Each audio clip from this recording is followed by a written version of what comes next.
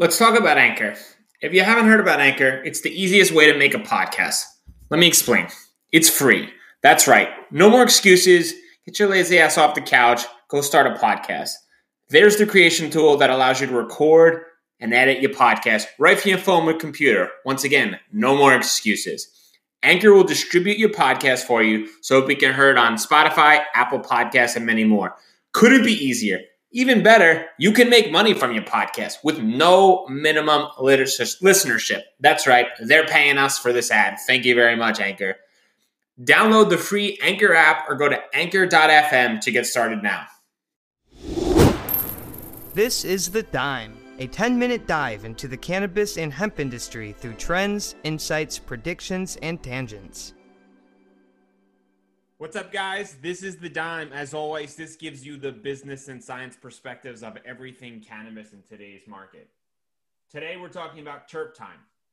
As of 2020, there have been over 100 cannabis-derived terpenes identified in published journals.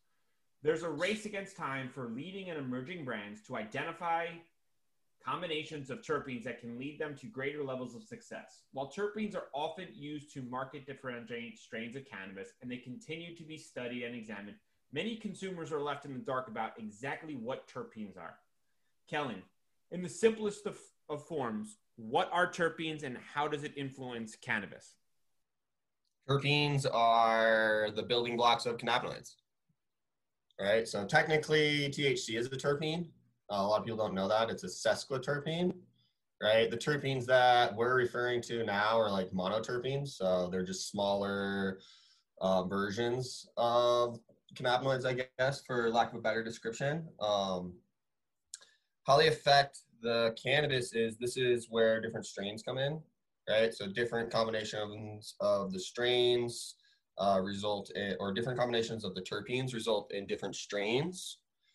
Indicas tend to have higher concentrations of like linalool, and linalool is a terpene that is known to cause relaxing effects from an aromatic perspective. It's the active terpene in lavender, right? So anyone out there who's a big aromatherapy person who goes out and is looking to relax and buys some lavender bath soap or whatnot, is the active chemical that's causing them to relax is linalool, versus sativas tend to be more myrcene dominant, and myrcene is more uplifting, if you will, is what they say. So the terpenes tend to dictate the effect of the cannabis, if you will, from uplifting versus like a sleepy time kind of cannabis, right? And this is where the whole entourage effect has come into play from a cannabis perspective.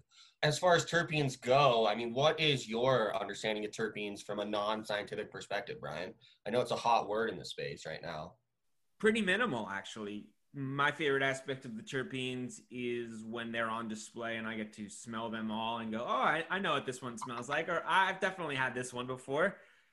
But it begs to differ when I'm at a dispensary and I'm selecting a strain, and in older life when you used to get to smell the flower, what you're smelling, right, Kellen, is the terpenes. And when they're listing the components below, for the most part, I don't recall them listing specific terpenes. It was more THC, CBD, and like the name of the strain. And I want to kind of raise that question, right, on why are they not listing the terpenes? It's hard, right? I tried it, right? Like I went through a bunch of different iterations with like our design team when I was at LeafWorks, and realistically, I mean, just like you said earlier, there's over 100 that have been identified.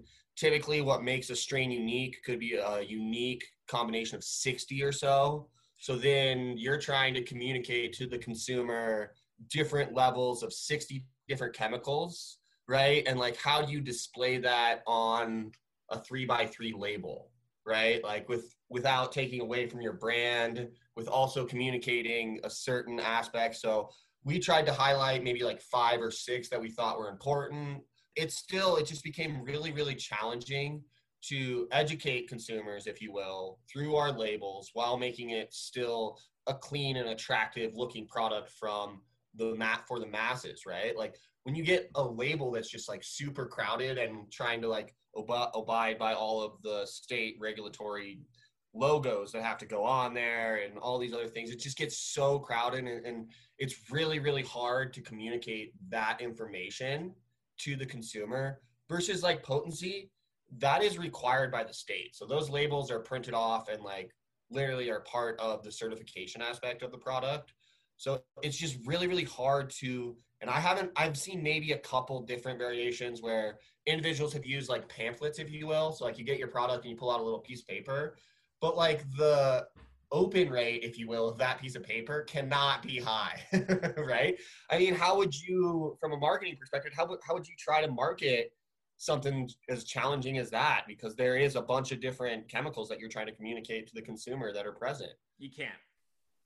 It's such an overwhelming customer experience walking into the dispensary with you in Seattle and seeing maybe no less than 250 different strains of cannabis on the wall. I was like a shell shock. I didn't know what to do. And the service guy comes over and he's like, do you want to smell one of these? And I was like, I don't even know where to start. So I just kind of took a hard left and grabbed some of the edibles, which were way less selections. It's the overwhelming Trader Joe's selection choice paradox. I don't know the exact name, but like the less is more in that concept. And having all those different strains with all the different potency levels and all the different aggressive names with the terpenes is just an overload of information. And there has to be a better way of transferring the knowledge and educating the users on how to select certain terpenes. So from a rough number standpoint, Kellen, potency, terpenes, other characteristics, break it down for someone who's walking into a dispensary that wants to understand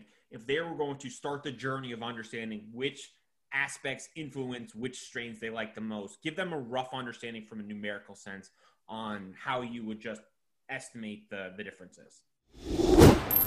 To be continued. Thanks for listening to today's show. To check out more great cannabis podcasts, go to podconnects.com. Here's a preview of one of our other shows. Hey there, my name is Leah Babrudi, and I'm the founder and host of CannaChicks podcast, where I discuss cannabis, psychedelics, and other natural medicines. I not only interview people who use them as treatment for different conditions, but also the entrepreneurs who share their knowledge on how they built their businesses. If this sounds interesting to you, give my show a listen. I'm sure you'll learn something that'll surprise you.